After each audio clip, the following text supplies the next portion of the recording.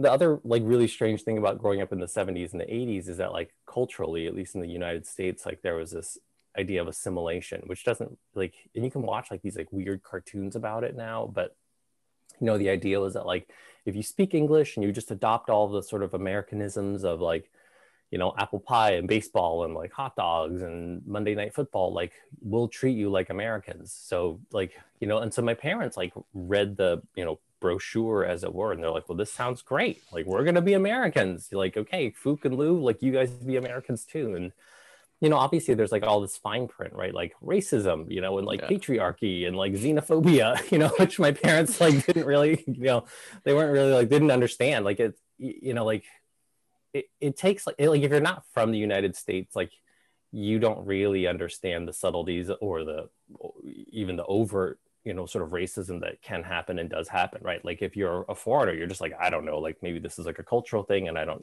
so it's like Mhm. I think for my brother and for me growing up in the 70s and 80s, like as we were becoming Americanized, and we're like, oh, this is like racist and this is that. And my parents were like, what are you talking about? Like, you're just lucky to be here, I'm like, oh my God. Like, so that was like a barrier.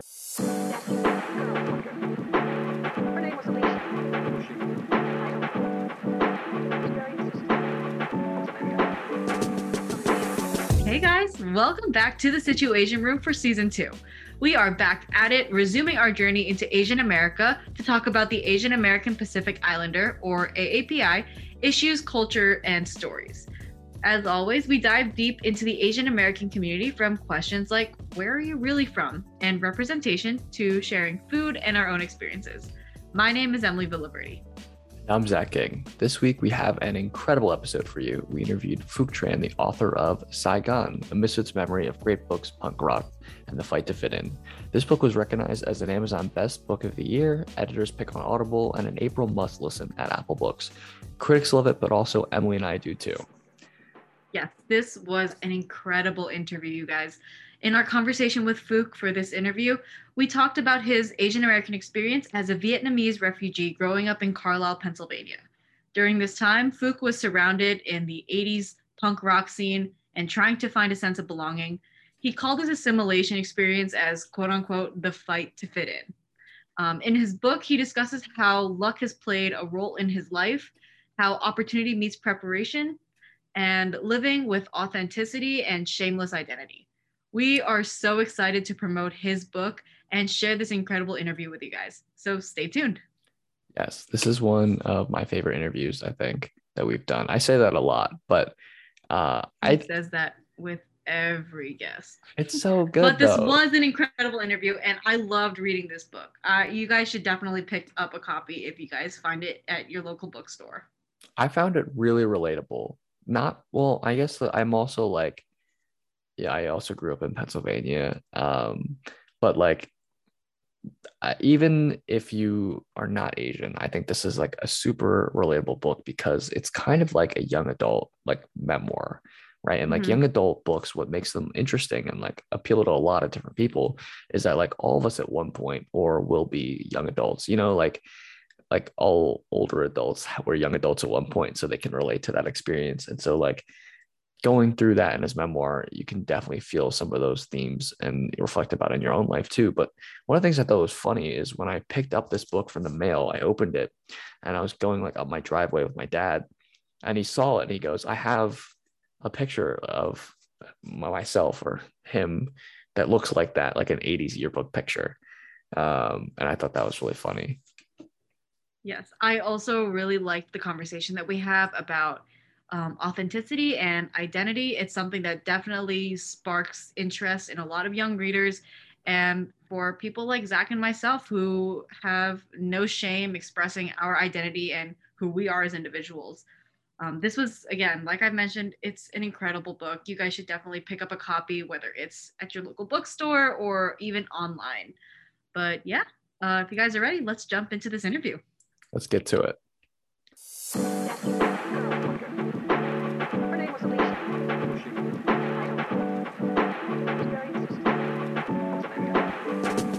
All right. Hi, Phuc. Welcome into the Situation Room. We are super excited to have you. Tell us about yourself, your story, and your book, Saigon, and we'll get into it. Yeah, hi. Thanks for having me, y'all. I'm Phuc Tran. So I was born in Saigon, Vietnam. My family fled to the United States in 1975 after the Civil War ended in Vietnam.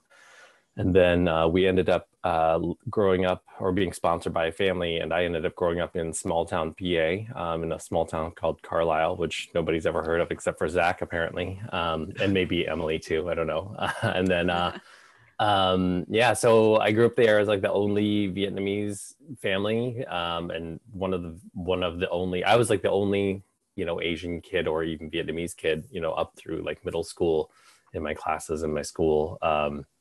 And then, well, let's see, I'll fast forward. This is like all spoilers from the book. So I graduated high school, went off to college at Bard College. I ended up majoring in classical languages and literature, went to grad school, blah, blah, blah. And then I moved to New York City where I taught Latin during the day and I apprenticed to be a tattooer at night. And so I have had sort of a career.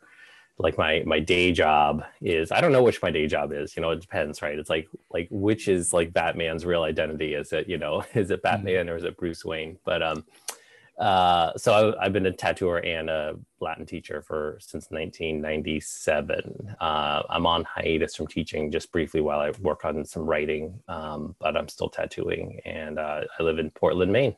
Yeah. Oh, and so in 2012, I gave a TEDx talk about a bunch of stuff, but mostly about like grammar and identity and language. And because of that TEDx talk, I got some attention from a literary agent, and she approached me and said, "Oh, it seems like you have an interesting story. Maybe have you thought about writing a memoir?" And I was like, "Sure, why not? Like, let's give it a shot." And then I wrote this book that came out during a pandemic, so that was really good timing.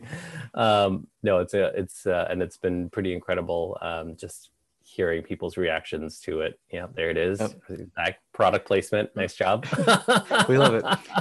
Thanks. Yep. If you're watching on YouTube, you can see the book. Actually, when I first got the package, so I have one of those like middle of nowhere Pennsylvania driveways, so it's like super long. And so I was in the car with my dad, and he goes, "I think that's your package." So we stop at the mailbox. I open it.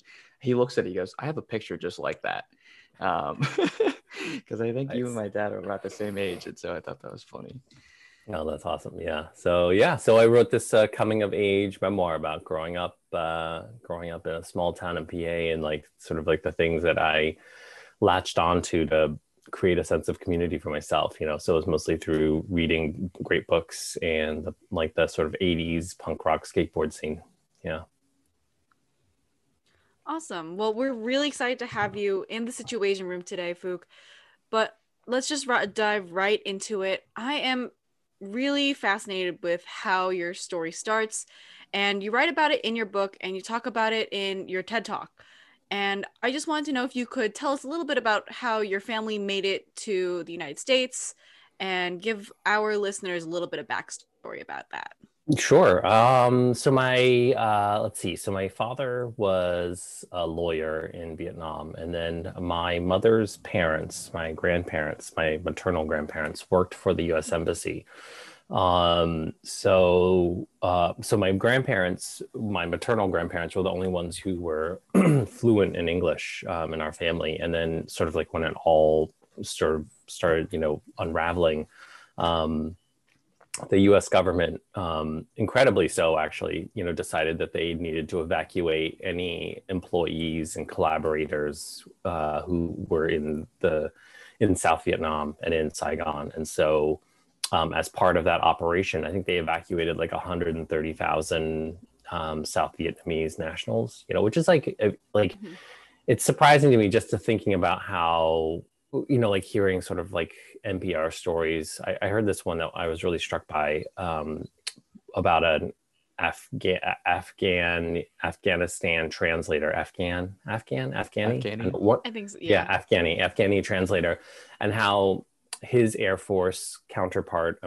Air Force counterpart, was trying to secure his escape from Afghanistan because like he and his entire family were targets because he was, helping translate for the Americans. And the interview was with this American soldier, and he was feeling such incredible guilt because like it wasn't successful, and like his family was receiving death threats, and like and just to think about like a federal policy where somebody somewhere, maybe the president, who knows, like recognizes the moral imperative that comes with having people, who are collaborating with you, and the peril that they are subjected to when they agree to work with you. And then to recognize it, to allocate all these resources to helping them escape, because like if they don't, then like all these people are just going to get dragged into a ditch and shot, and it's very easy for like an imperial power just to be like, not our problem. Can I swear on your podcast? Yeah, go ahead. Yeah, so they'd be like, yeah, fuck them, like that's them's the breaks, so like Yeah. so my family was part of that like lucky,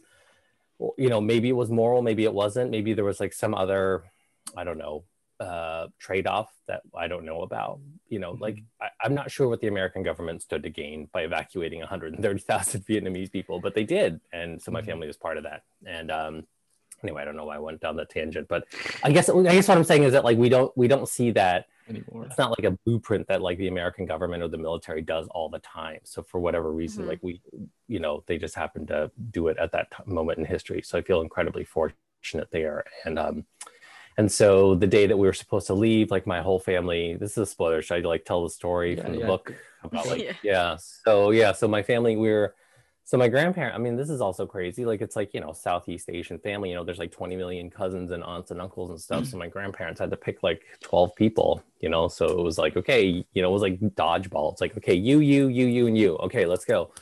And so we were waiting to get on a bus to leave Saigon. And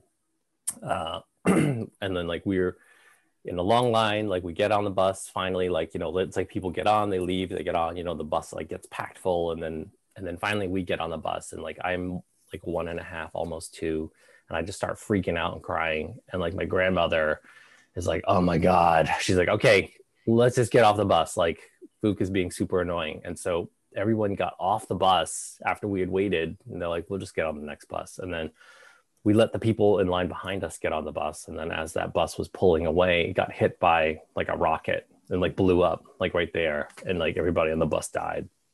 And then, so we were just like, well, that was lucky, and then we just waited for the next bus, got on the next bus. That one didn't blow up. And then we got on some airplanes and helicopters and stuff. And then ended up in, Fort Indiantown Gap, Pennsylvania in 1975. Wow. Every time I like read that or listen to it, I'm like, wow. Yeah, and there's no rhyme or reason to that, like it's really like, I think to me, like I think about, I mean, that's like been like part of our family story for so long, and I think my grandmother and my parents would say that there's something kind of divine or miraculous in there. And I think my problem with that is that it makes it sound like we deserved to live more than other people did. They're like, oh, God saved us. And I'm like, really? Like God saved us, but he didn't save all those other like people on the bus in front of us? Like that doesn't sit well with me. Like, and I know that the opposite of that is just like, it's random. And that makes people really nervous. But I think I'm okay with that, because I think there's a lot of like random sort of lucky things that happen in your life, and sometimes they break your way and sometimes they don't. And I don't think we account for it enough, like the randomness of things, and because it makes us feel nervous, and it makes us feel like, well, what is the meaning of the universe, and like, is everything super random? And it kind of is. Like there's like a bazillion TED Talks about that, like about how we don't account for sort of the randomized sort of probability. Exactly. Yeah, you took the words right out of my mouth. Yeah. It's weird that like everything that's ever happened is led to this moment. It's like weird to think about. But we want to give it meaning, right? Like we want to like give it some meaning or something. Yeah. Everything has meaning, according to humans. My favorite line in the book. So one of my favorite lines of the book is on page 3. It's we were rural royalty, Dairy Queens and Burger Kings. This was small town PA, poorly red, very white, collar blue. And I really relate to those lines, because I mean, I don't think where I grew up is like too rural, because it's like Philly suburbs, but it's like on the border of Philly suburbs and like Amish country. And so like, but the thing is like, there's a state highway that connects the two worlds. And on the side of that, there's a shopping center. Then I worked at the Dairy Queen across from the Burger I love it. for 4 years. I know. That was like, it's really funny. Like I literally in my town, I was like, okay, like those were like the two beacons, like, I mean, there's other fast food places too, but yeah, that's so funny. Yeah. So like, oh my God, I have a lot of Dairy Queen stories, but that's a whole nother thing. But yeah, that's a different podcast, right? That is a different podcast. But can you tell us more about like Carlisle and growing up there in like the 80s and, being a Vietnamese refugee? Because like right now for us, like when we grew up in like the 2000s and 2010s, like the world is very different, obviously, Yeah, thank God, right? Yeah. Good for you. Yeah. I mean, a couple of things, right? Like the way that, so when the federal government brought all the 130,000 Vietnamese refugees over, there were 4 relocation camps set up in the US. There was like one in Arkansas, there was one in Pennsylvania, one in Florida, and then one in Southern California. And then, and like, because there wasn't like an established, like there were basically like no Vietnamese people here in the US prior to like 1975. There's like a handful, but like not many at all. And so the government actually set up this policy. It was called the refugee dispersion policy. And they were like, okay, we need to accelerate their, sort of assimilation as quickly as possible. So we're going to spread these Vietnamese refugees out as far from each other as possible so they don't, like literally it's in the language of the policy, so they don't form ethnic enclaves, which they felt would be sort of a barrier to learning English and like figuring out American culture and stuff. Maybe true, maybe not. We'll never know. And so, yeah. So we were sponsored by these like nice Lutherans in Carlisle. And so like basically like your whole family was at the refugee relocation center. And then once like an American family came along, it was a little bit like, I don't know, the Humane Society or something, like, oh, they look nice, we'll take them. I mean, it's like much more humanized than that. But anyway, they were our sponsors, and they would sort of like see us through like the, finding a job and finding an apartment and all that stuff. And so they were in Carlisle. That's the only reason we ended up in Carlisle, was because our sponsor families were there. So we went to Carlisle, and so, yeah, I mean, there was, from like, there were a few other Vietnamese families that would come and go. Like they would come for like 6 months to a year and then like peace out. And for whatever reason, like my family was the only family that stayed. And my parents, like, even when there were other Vietnamese families in the area, like my parents didn't really like associate with them or hang out with them. And again, like it was pretty transitory, so like in my little world as like a grade school kid, like there just weren't, there was never other Vietnamese kids in my classes, and even in school, like I was like the only Asian kid in school through 5th grade. And then there were like a few other Asian, like once I got to like middle school, and like elementary schools kind of funneled together, there would be like 1 or 2 other kids, but like never in my classes. Like, I think I was the only Asian kid in my classes through high school, like in like sort of like academic classes, like until like junior year, maybe. Like it's wild, right? You're just like, yeah. So, and the other like really strange thing about growing up in the 70s and the 80s is that like culturally, at least in the United States, like there was this idea of assimilation, which doesn't like, and you can watch like these like weird cartoons about it now, but the idea was that like if you speak English and you just adopt all the sort of Americanisms of like, apple pie and baseball and like hot dogs and Monday Night Football, like we'll treat you like Americans. So like, and so my parents like read the, brochure as it were, and they're like, well, this sounds great, like we're gonna be Americans. You're like, okay, Phuc and Lou, like you guys be Americans too. And obviously there's like all this fine print, right? Like racism, and like patriarchy and like xenophobia, which my parents like didn't really, they weren't really like, didn't understand. Like it, like it takes like if you're not from the United States, like you don't really understand the subtleties or even the overt, sort of racism that can happen and does happen, right? Like if you're a foreigner, you're just like, I don't know, like maybe this is like a cultural thing and I don't, so it's like, I think for my brother and for me, growing up in the 70s and 80s, like, as we were becoming Americanized, we're like, oh, this is like racist and this is that. And my parents were like, what are you talking about? Like, you're just lucky to be here, you know? I'm like, oh my God. Like, so that was like a barrier, sort of going back to what you were saying before, Zach, about like that conversation about racism. And like, there's like this intergenerational sort of gap that like, you know, you're constantly trying to bridge about like talking to your parents about like things like racism. And my parents are like, well, you could be dead, so, you know, count your blessings. And you're like, okay, you know, like. Yeah, it's crazy to think because you, in your book, you talked about the Americanization that you went through, and I actually, it's one of the parts that I remember from the book, and you talk about how Americanization was kind of like your survival tactic to avoid being bullied and to try and fit in, because the more American you seemed, the more likely you're going to fit in, the less attention you draw to yourself. So I thought, right? Yeah. And it's crazy to think because even now there have been, like, at least in my experience, it's the same thing. You can still see it repeats throughout history. And I really related to that part of the book because growing up, I was one of the very few Filipino students in my class. And I think when I graduated from high school, there was about 500 students in my graduating class. There might have been only maybe 2 or 3 other Filipino students with me in our class. And I didn't even know who exactly, like, who was Filipino, who wasn't, because I felt like I was the only one.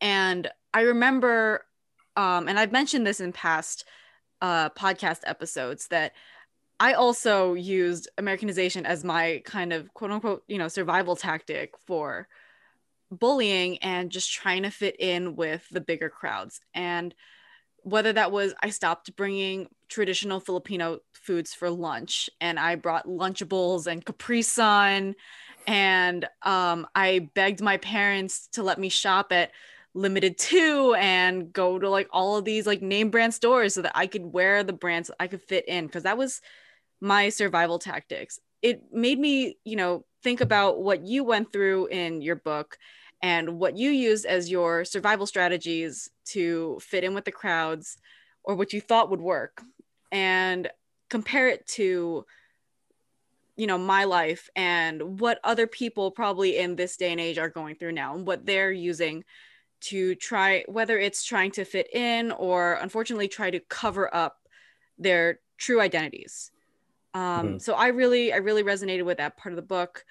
And, you know, I was curious, what made you decide to write this memoir? And, you know, I wanted to ask, when did you have that realization that, you know, you had a story to tell and, you know, it was time for you to share it with other people? Sure. Yeah. And you know, I'd love to, if I could react to a little bit of what you're saying, you know, before, like, I'm shocked that like that, shocked and like not shocked, I guess, that like that is still a mindset for like a lot of, I guess, underrepresented people, right? Like this idea that like you have to fit into mainstream culture, right? Which, you know, is just sort of like code for like white culture, because like white culture sees itself as like the norm, right? Like that's problematic. And, you know, I'm sure you can read all about that and like, you know, take a sociology class, right? But it's sort of like norm, you know, sort of dominant culture establishes the norm, right? And then everything else is this sort of like degrees of aberration from the norm. Boy, I really wish that I really wish that you had said like, oh, things in 2000, they're like so chill. And like, you know, like, it's like, dang, like, you know, it's like Emily's still like going through the same thing. And, you know, and I also want to just say, like, I put in that phrase, like the fight to fit in the title very specifically. And, you know, because of how problematic it is. Like there are lots of things that are problematic about like how I grew up and how I saw myself and like all the stuff that I internalized, but I didn't want to make excuses for it as I was telling the story. Like I just wanted to lay it out there because, I mean, for a number of reasons, and I can talk about it later or not, but like I didn't want to do like sort of like Monday morning quarterbacking or like, you know, sort of do this like historical revisionism revision where like I try to rewrite things. Like I emotionally speaking, like I wanted to just be like, this is how I felt in high school. Like it's obviously not how I feel now as like a grown ass man, but like, you know, like when you're 16, like this is how you think that like, oh, if I just be less Vietnamese, then kids will accept me more because like, you know, that's clearly like the sticking point. So, you know, fighting in or fitting in is, you know, it means that like you have to change parts of yourself, right? And like to fit into something, like I have to like tuck this in or hide this or, you know, put on concealer. And, you know, Brene Brown says this really smart thing. You know, she says that the opposite of fitting in is belonging, you know, and that's really what we are looking for. But, you know, as a teenage kid, you don't know that. Like you want to belong somewhere. You don't want to like change yourself so that you fit in somewhere. Like you want to find your tribe of people, right? And people who understand you, value you, and can see you for who you are. Anyway, yeah. So the genesis of the book came from the TED Talk, really. So before I gave that TED Talk in 2012, like I never really publicly talked about like my refugee story or growing up in small town PA, just like partly, you know, because like I was still in the mindset of like nobody wants to hear this story. It's so weird. Like it's so particular to who I am. And it just didn't sound like anyone else's story, you know, and I was still sort of in that mindset of like, if this doesn't sound like someone else's story, who wants to hear the story? Like it just is too weird, you know? So I just never talked about it. And then in 2012, I had the chance to give this TED Talk, and I just thought, you know, and, and I'd been through a lot of therapy and counseling at that point, like up to that point, I maybe had just wrapped up. So I was feeling like super comfortable with who I was and my story and luck. I mean, this is very much like luck in the sense of like not getting on the exploding bus luck. Like I just finished counseling, my daughter had just been born, and then this chance to give the TED Talk came up, and I was like, fuck it, like I'm gonna swing for the fences. Like I'm gonna literally talk about like being a refugee, you know, 80s pop culture, Star Wars, grammar, like whatever I can talk about. Like I'm just gonna like talk about everything that I love in 12 minutes, you know, like what could possibly go wrong. But I just figured if I'm going to fail, I might as well fail spectacularly. And people really dug the talk, and I got picked up by like National Public Radio and stuff like that. And then after that, the reception to the talk anyway, I started doing like live storytelling in Portland. Like it's sort of like a version of like the Moth Radio, where like you just get up on stage and you have like 7 minutes to tell a true story from your life. And so I did like I did that like one or two times a year. Like I would like write a story from my life, you know, perform it. It's not like stand up. It's just like you get up and you tell a story. Sometimes they're funny, sometimes they're sad. And like every time I did it, like I would be like, oh, people really liked it. Like I guess maybe people want to hear more of my stories and like what I have to say. So that like after like maybe 2 or 3 years of that, I was like, oh, like when I'm like 70 and like I have like nothing to do and like my legs don't work anymore, I'll probably write a book. Like, so I had the idea in my brain that I would write a memoir, but it was like more about like when my body was all broken down and the only thing that was working left was my brain. Like I would just like write the story. But then my agent contacted me in 2016. Well, my soon to be agent in 2016, she contacted me and said, you know, asked me if, you know, I was interested in writing a memoir because she had seen the TED Talk. So yeah. Wow. Again, that was also lucky, right? I mean, there's a lot of just like, you know, you're just in the right place at the right time. Although someone once said, you know, luck is really just like opportunity plus preparation, meaning that like you have to have like the shot. Like, I guess I could have been a shitty writer, you know, and then she would have been like, hey, you want to write a memoir? And I've been like, sure. And then like I send her a sample of my writing and she's like, oh, this sucks, you know, and then she'll be like, yeah, good luck. But so I think there's a confluence of, you know, I had like the writing chops to write the story and she just happened to sort of ping me at the right time. But yeah. That's a common phrase in like business speak, you know, like which opportunity meets preparation. It is. Yeah. I heard that somewhere and it seems to make sense to me, right? Yeah. Like, yeah, because you could have the opportunity or you could be super prepared and just never have the chance, right? So there's a kind of randomized luck. You know, going back to what Emily was asking also, like I didn't, you know, I think I was writing the story for myself, you know, primarily. Like I just wanted to get it down and I felt like I had something to say and for myself. Like I don't think I have such like sort of delusions of grandeur that I'm like, I'm going to really speak for to the Asian American experience or the Vietnamese American experience. Like, I think we're not a monolith. Like, I mean, Asians are not a monolith, and not even like Vietnamese people are not a monolith.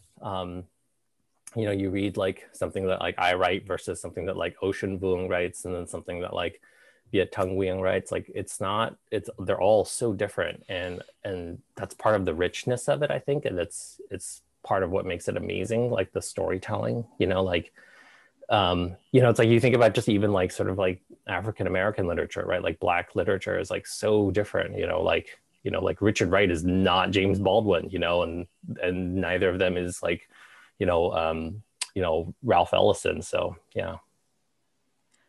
I mean, I wanted to ask because at school I study creative writing as well. I'm an English minor, and I've taken a lot of creative writing and storytelling classes for this minor. And listening to different people share their reasons for the stories that they have to tell or the pieces that they write, I just get sucked right into it, and I feel like I'm just immersed in the experience in a whole other way.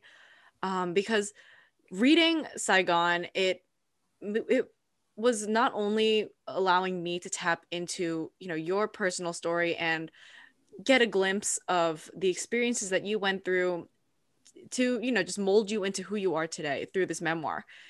I loved it. Oh, thanks. And, you know, you take an incredible step with being vulnerable and, you know, just talking about different themes that you came across throughout your life. And I really do commend you for being so vulnerable through your book, because that takes a lot, and it's not easy to write and be vulnerable. I've learned that myself through poetry classes and short story classes. That's actually the one thing that my professors had trouble with when it came to critiquing my writing, was I wasn't being vulnerable enough. And I was also writing about my experience growing up. All of my writing pieces are based on me growing up Filipino American. And then I also started tying in Filipino folklore. And I just tried grasping at the different aspects of my culture. And for some reason, my professors didn't think that was vulnerable enough. And, you know, something was blocking it.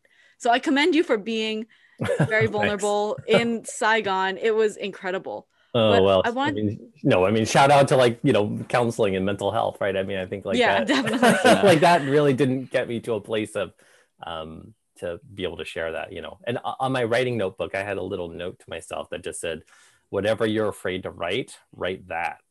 So that was just like a nice reminder to myself to just like, if I ever felt like I shouldn't write something, that's when I definitely should write it. That's incredible. Yeah. Were you always vulnerable, or, you know, was this a really big challenge, you know, just to write and release Saigon? I think it came along really with like, I know I sound like a spokesperson, it's like an infomercial for like counseling now, but like I think processing like my childhood and like my relationship with my parents and like growing up in Carlisle, and just giving myself like the permission and the tools to metabolize those experiences in a, I think, healthy way, like really gave me permission to talk about them, you know, because like now I'm not feeling shame about them. Like it's just sort of like who I am, and like you know, like I think like I accept myself, and if people don't, well, fuck them. Like it's not my, you know what I mean? Like if someone doesn't like me, is that my problem or theirs? It's their problem, right? But when you're a little kid and you're growing up, you're like, oh, that's me. Like I did something for that person to not like me, and it takes and then if you have like kind of like dysfunctional parents on top of that, then you're just like, what am I doing? You know? So it takes a long time to kind of get to a point where like you have a sense of like, okay, is this me or is this other people, right? And very quickly you can figure out like, you know, like who's the fuck up in this situation? Is this me or is it other people? You know, and sometimes it's me, like I fully own that, and sometimes it's other people, and but anyway, thanks for acknowledging the vulnerability, and I really appreciate that. It definitely was an uncomfortable read for, you know, like my brother, and I think my parents. It was, you know, I can imagine it was hard for them to read. Yeah, I think it's I know just writing about something that's personal and vulnerable, it's not only hard to write, but it's also hard for other people to, take in and read and absorb.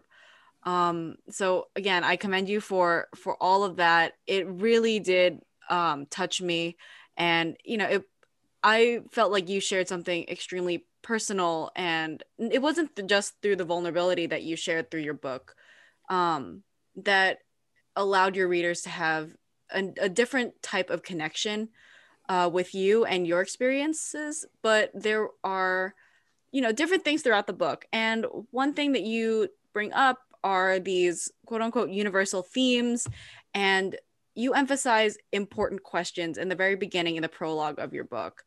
And some of these universal themes of great literature include love, acceptance, a place of belonging, and that in a way shape those important questions that you talk about throughout your book. I want to talk about acceptance and a place of belonging because I know we touched up on it a little while ago, but I want to dive in a little bit deeper. So every young adult and kid wants to be accepted by, their peers and their community.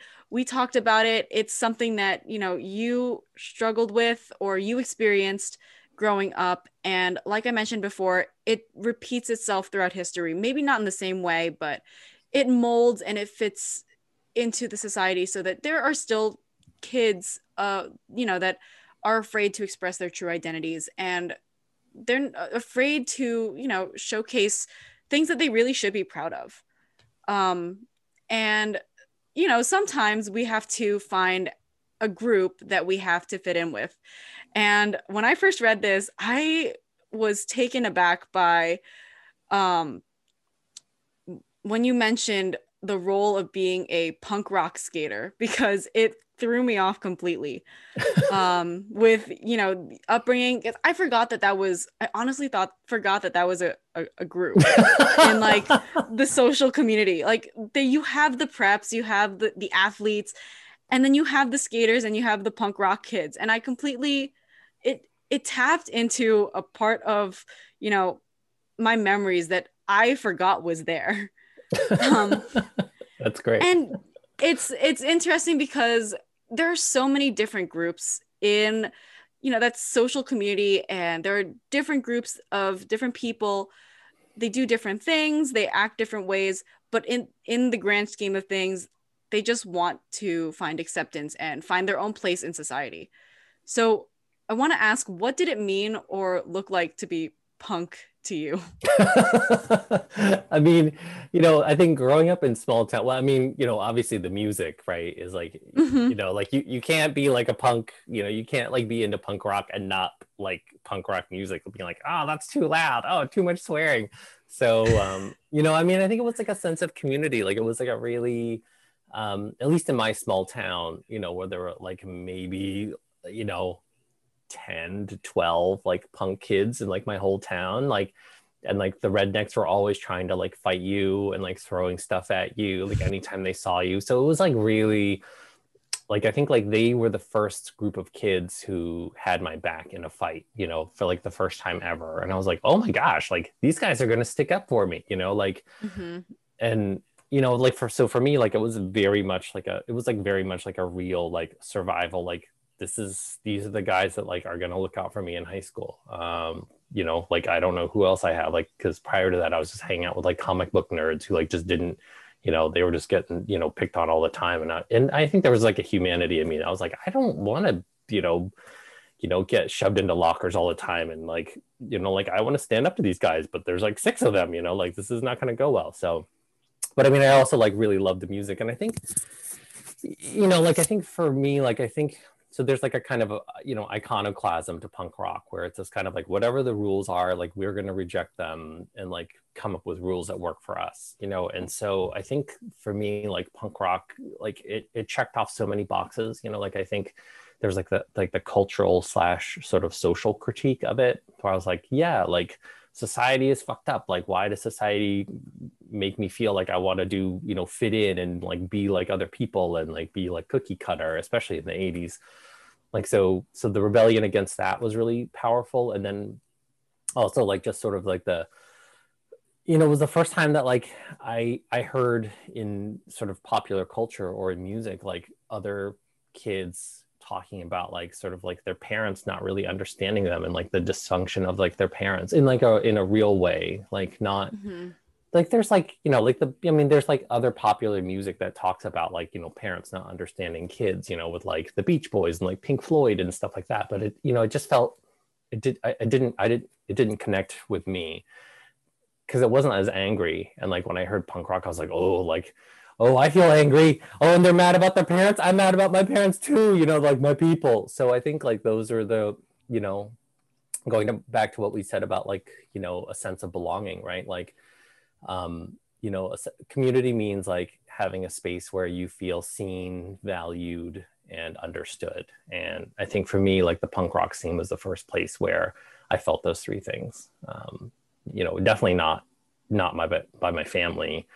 Maybe in school a little bit by some of my teachers, but I think for sure like among my punk friends. Yeah. Wow. It's interesting. Sorry, Zach. Oh, no, go ahead.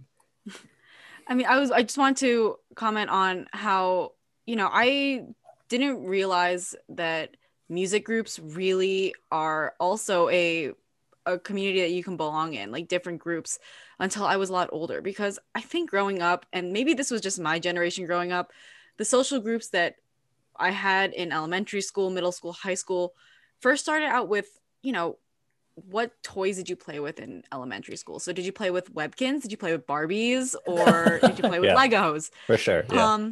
And then middle school, it was all about the clothes. And where did you buy your clothes? Did you go to Limited 2, or did your mom buy knockoffs from Ross? Or like, did you buy name brands or not? Right.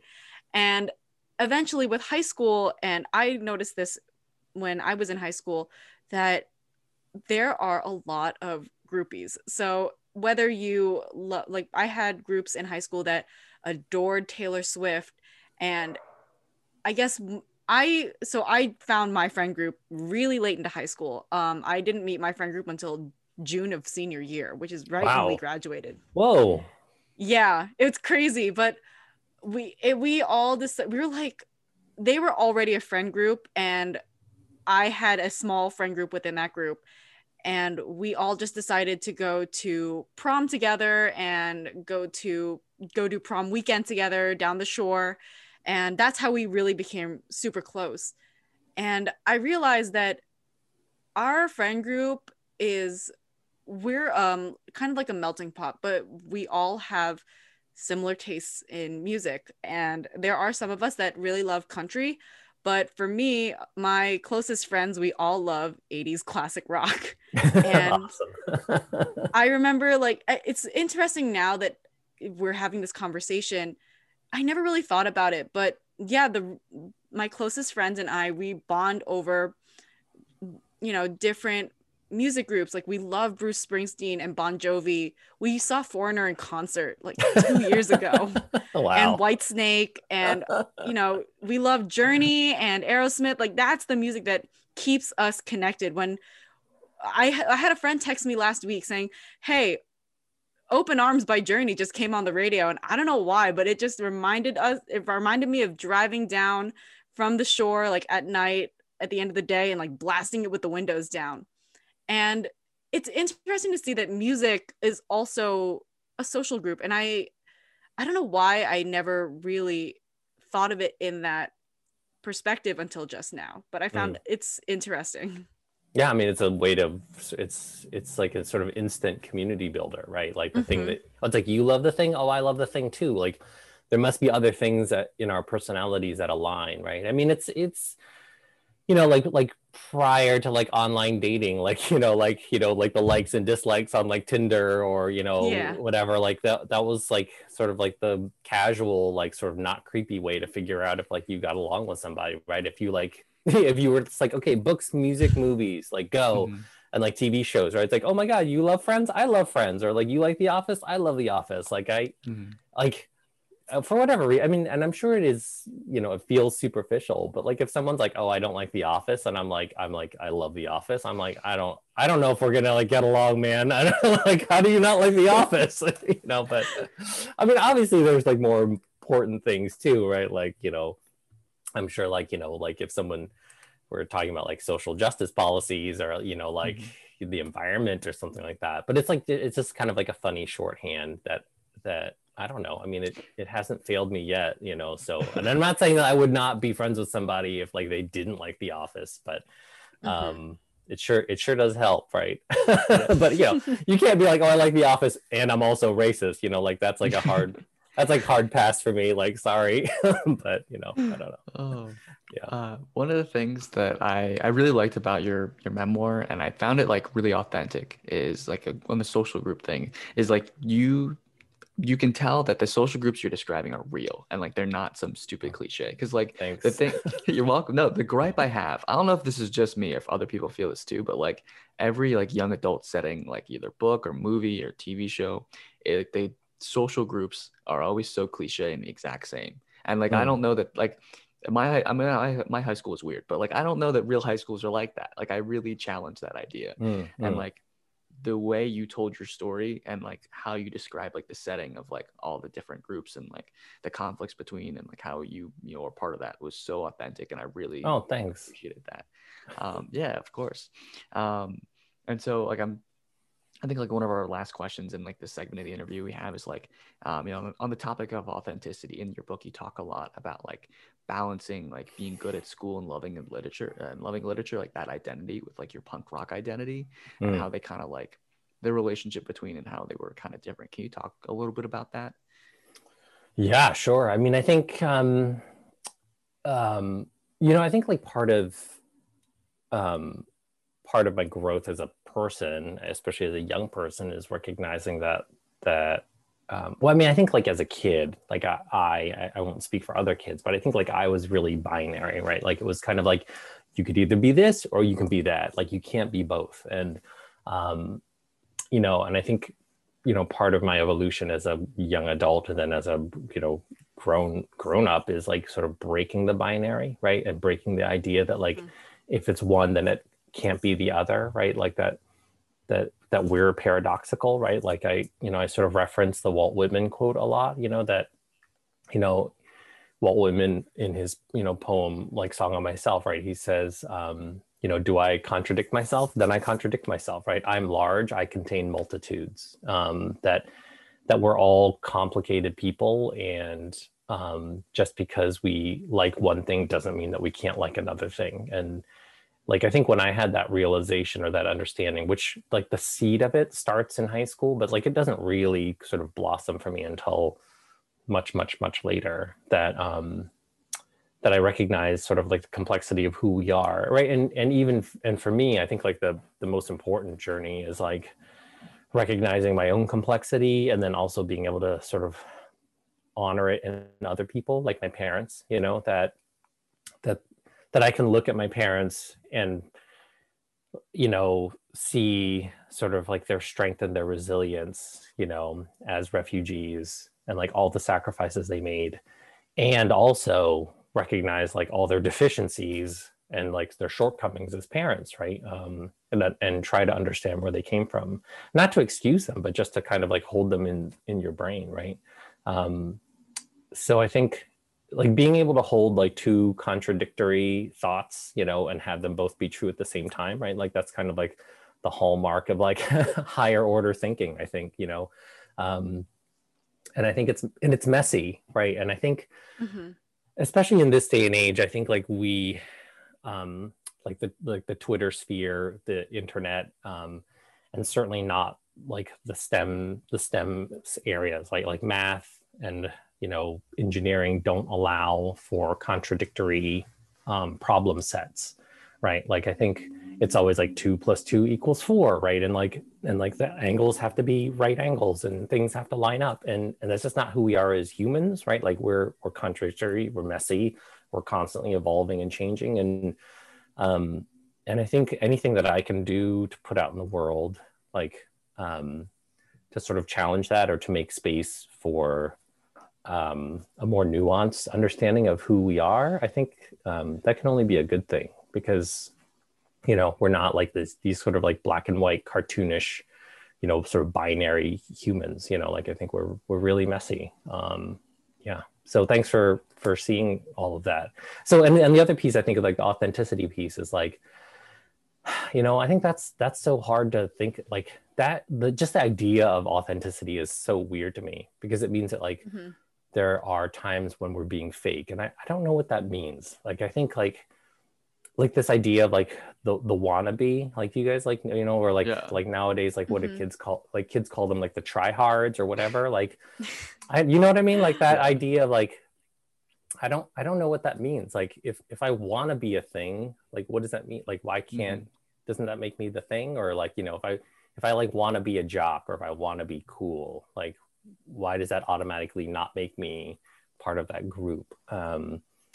Because like I think like, and I didn't experience this until I got to like college and the bigger world, but like when I started hearing other Asian kids, because I didn't know any Asian kids in high school, but like when they started referring to other kids as like, oh, like they're a Twinkie, and I was like, what the fuck's that? They're like, oh, you know, like they pretty much act white. I'm like, what the hell is? I don't even know what, you know, like like thankfully, like I had like a pretty good sense of myself, but I was like, what does it mean to act white? Like I didn't even know. Like, and I'm like, well, wait, what does it mean to act Asian? You know what I mean? Like, am I so like it's like I just think like you are who you are, and like you are your most authentic self all the time, you know, like you know, and I think that's okay. Like I hope you know, people feel the permission to just like be who they are, and like embrace that and celebrate it, and not worry about like authenticity. Because like here's like, I mean, here's the short of it. This is like long-winded, but like I think once you set up this idea of like what is authentic and what is not, there are gatekeepers who are going to be assigned to judging what is authentic and what is not. And like that just feels like a bunch of bullshit to me. Like for someone to be like, okay, you are authentically Filipina and you are not, and it's like, what? Like that doesn't even make any sense to me. Like it, you know. And yeah, I think this is really problematic, because then it doesn't sort of, again, it doesn't embrace the complexity of who we are and the complexity of identity, right? So yeah. And that's definitely something that, you know, we talk about it on our podcast. You talk about it through your memoir.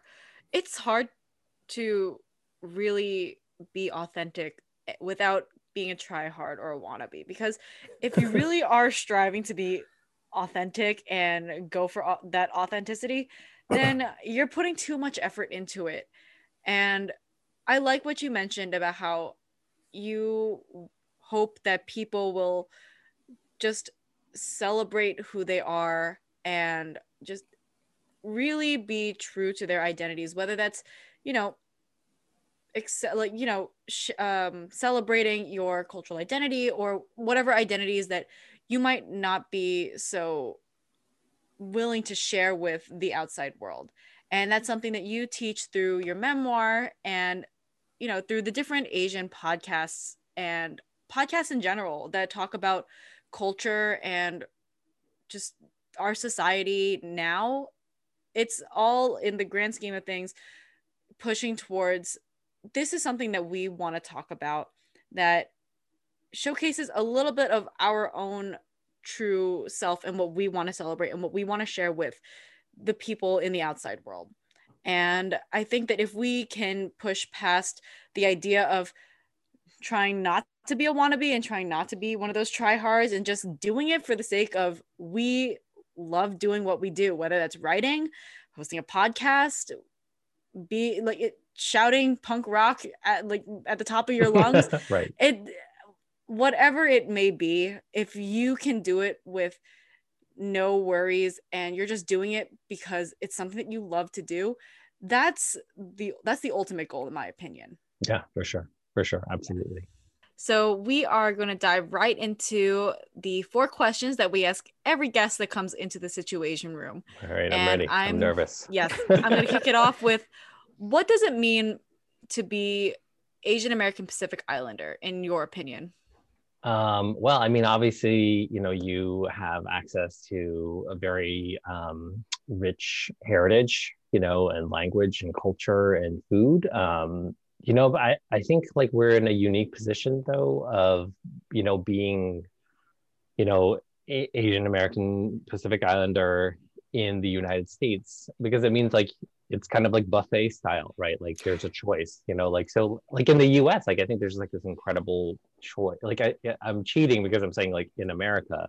And in America, I think like you get to kind of pick and choose how that plays out for you and what things you connect with and what things you don't. I think it's really I think it feels like much more there's a lot more agency in it than if I grew up in like, let's say, Vietnam. Like if I grew up in Vietnam, like there's like a much more limited kind of like cultural menu that I can pick from, whereas in the US, like it's like we're gonna have tacos tonight for dinner, right? But then like tomorrow night, like I'll make like stir fry, and then like we can go and so it feels really rich to me.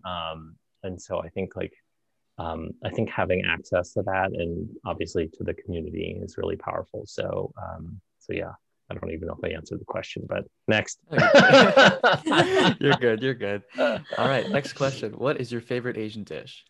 Ooh, like Pan Asian, like anything. Anything. Oh my god. Whatever you want. All right. You can I'm gonna go with this, and this is not because Emily is on the podcast. Like it's for me, like really, it's like a three-way tie. Like I mean, I love like a Japanese ramen bowl, like so good, right? Like an udon, so good. I'm basically like a noodle guy, but then I've only had it like 4 times, but like pancit Yes. bihon is like, right, so good. Like it's basically like the Filipino version of like pho.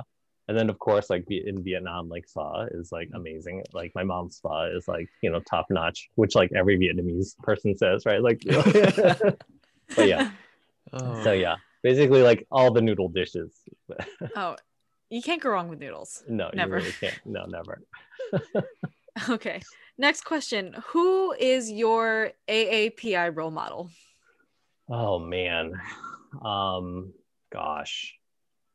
So hard. I love I know he's like fictional, but like Glenn from The Walking Dead. Okay, yes. But like specifically Glenn, Yeah. I mean, obviously I love, Steven Yeun, but like Glenn in that like he's like a survivor in the apocalypse, right? And like he has like moral clarity and like,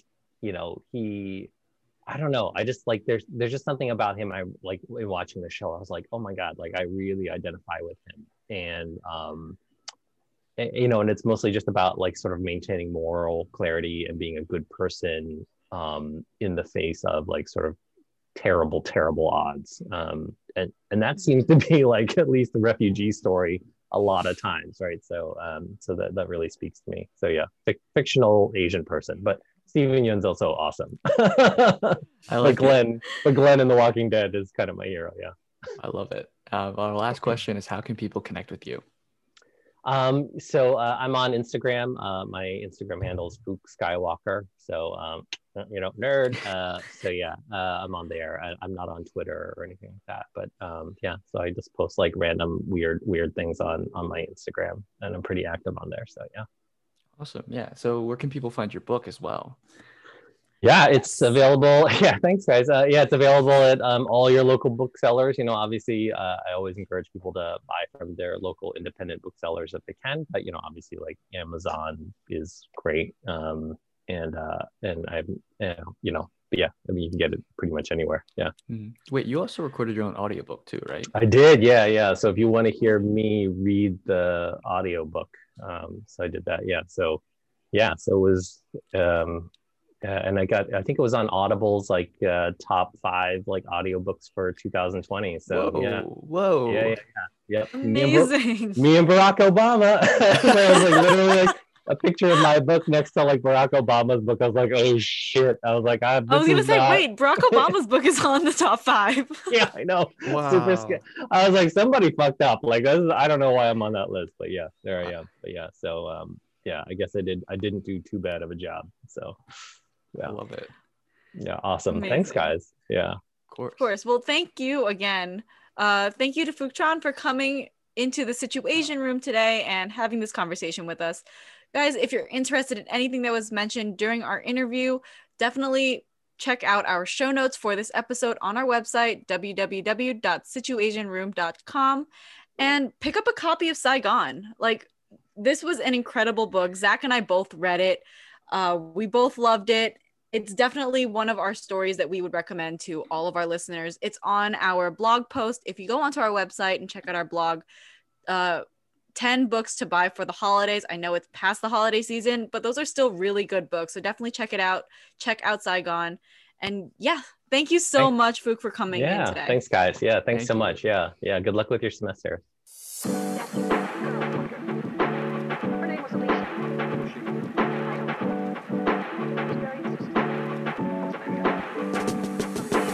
Hey guys, welcome back to the Dish It Out table.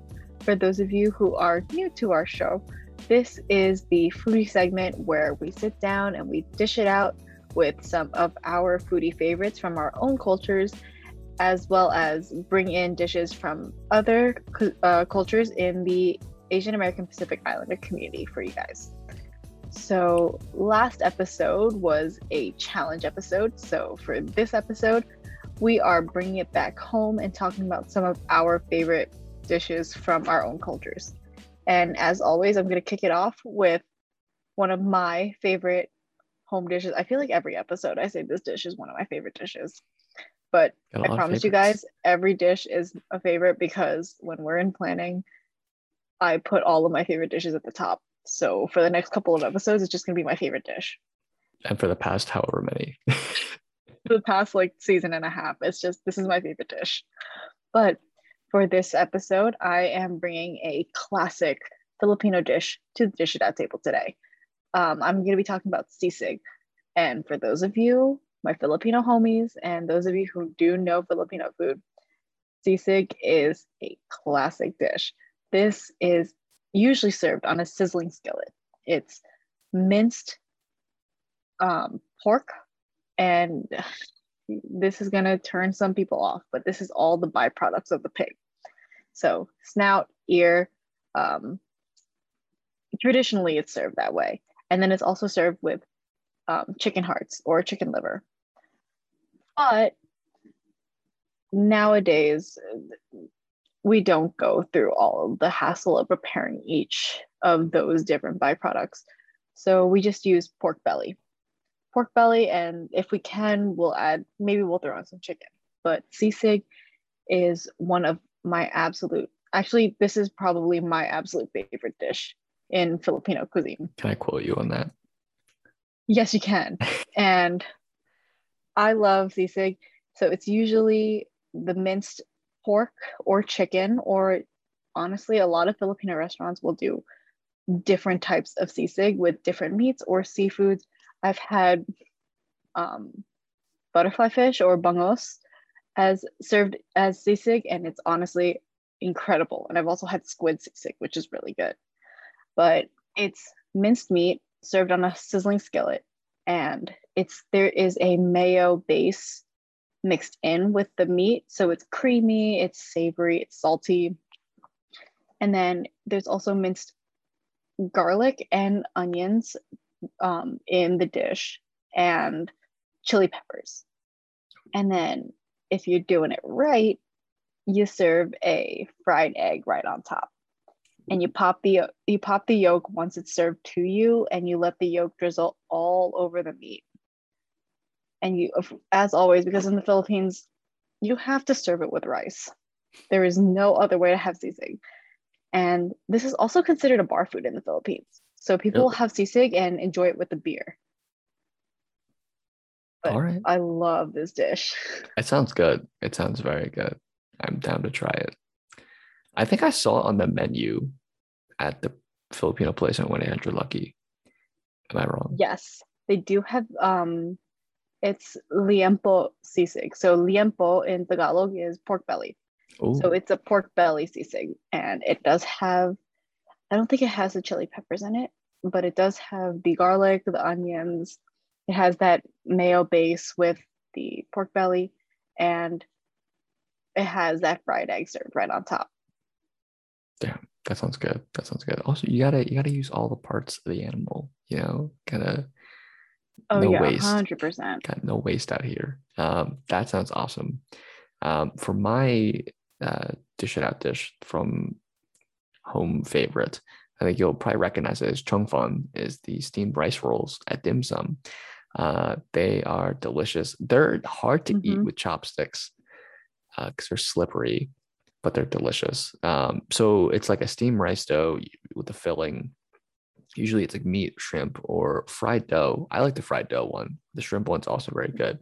And so the way they steam it's interesting because they have like this contraption where like the rice dough is like poured on top and then it's like steamed all together into this roll, and then it gets rolled up, and then they pour like soy sauce or soy based sauce on top of it. But it is absolutely delicious. I introduced my friend to it and he did not like it as much as I did, so I ate the whole dish, but it was great. It was great. A lot of people don't like it because of the texture of it. And it's because, you have the shrimp or the meat and then or the fried dough, and then it's the slippery dumpling wrapper. Yeah. It's or the rice dough. Yeah, it's like a huge, huge roll of fat noodles. It's like a fat noodle. But like lighter and airier.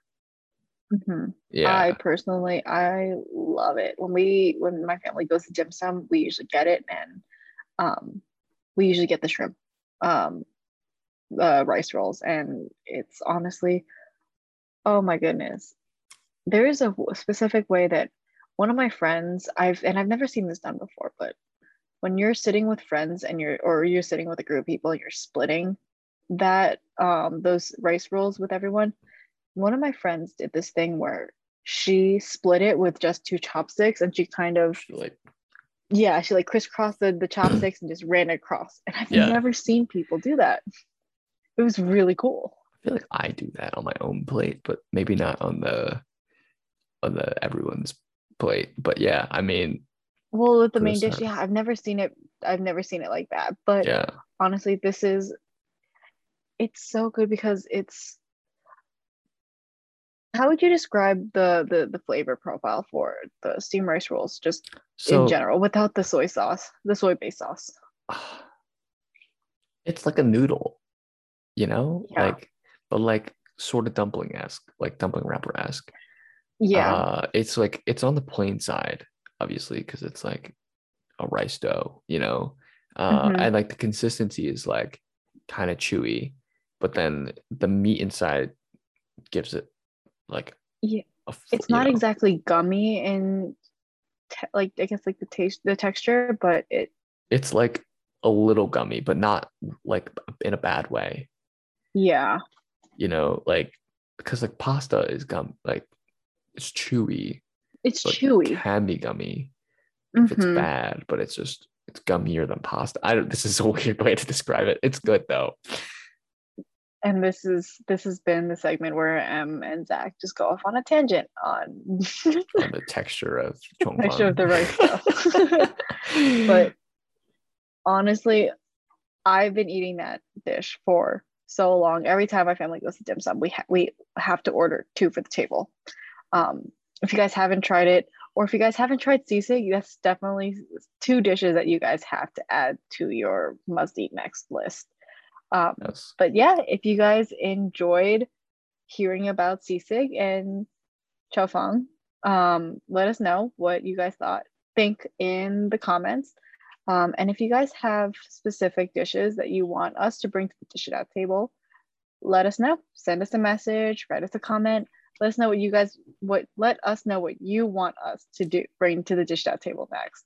Wow, that took a lot out of me. It's okay. It's late in the night. We were recording a bunch of these. So, yep. We'll see you next time. Thank you again to Phuc Tran for coming into the Situation Room, and thank you all for tuning into this episode. Remember to pick up a copy, and we'll have some links in our show notes of Saigon. So as always, the Situation Room is produced by Crimson Planet Media. Make sure to check out our website, situationroom.com. Follow us on Instagram and like us on Facebook at The Situation Room for more content. Yes, and as always, guys, we want to hear from you.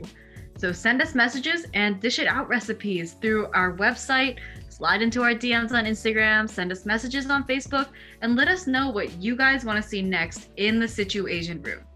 But for now, thank you for joining us on this step of our journey through Asian America. My name is Emily Villaverde. And I'm Zach King.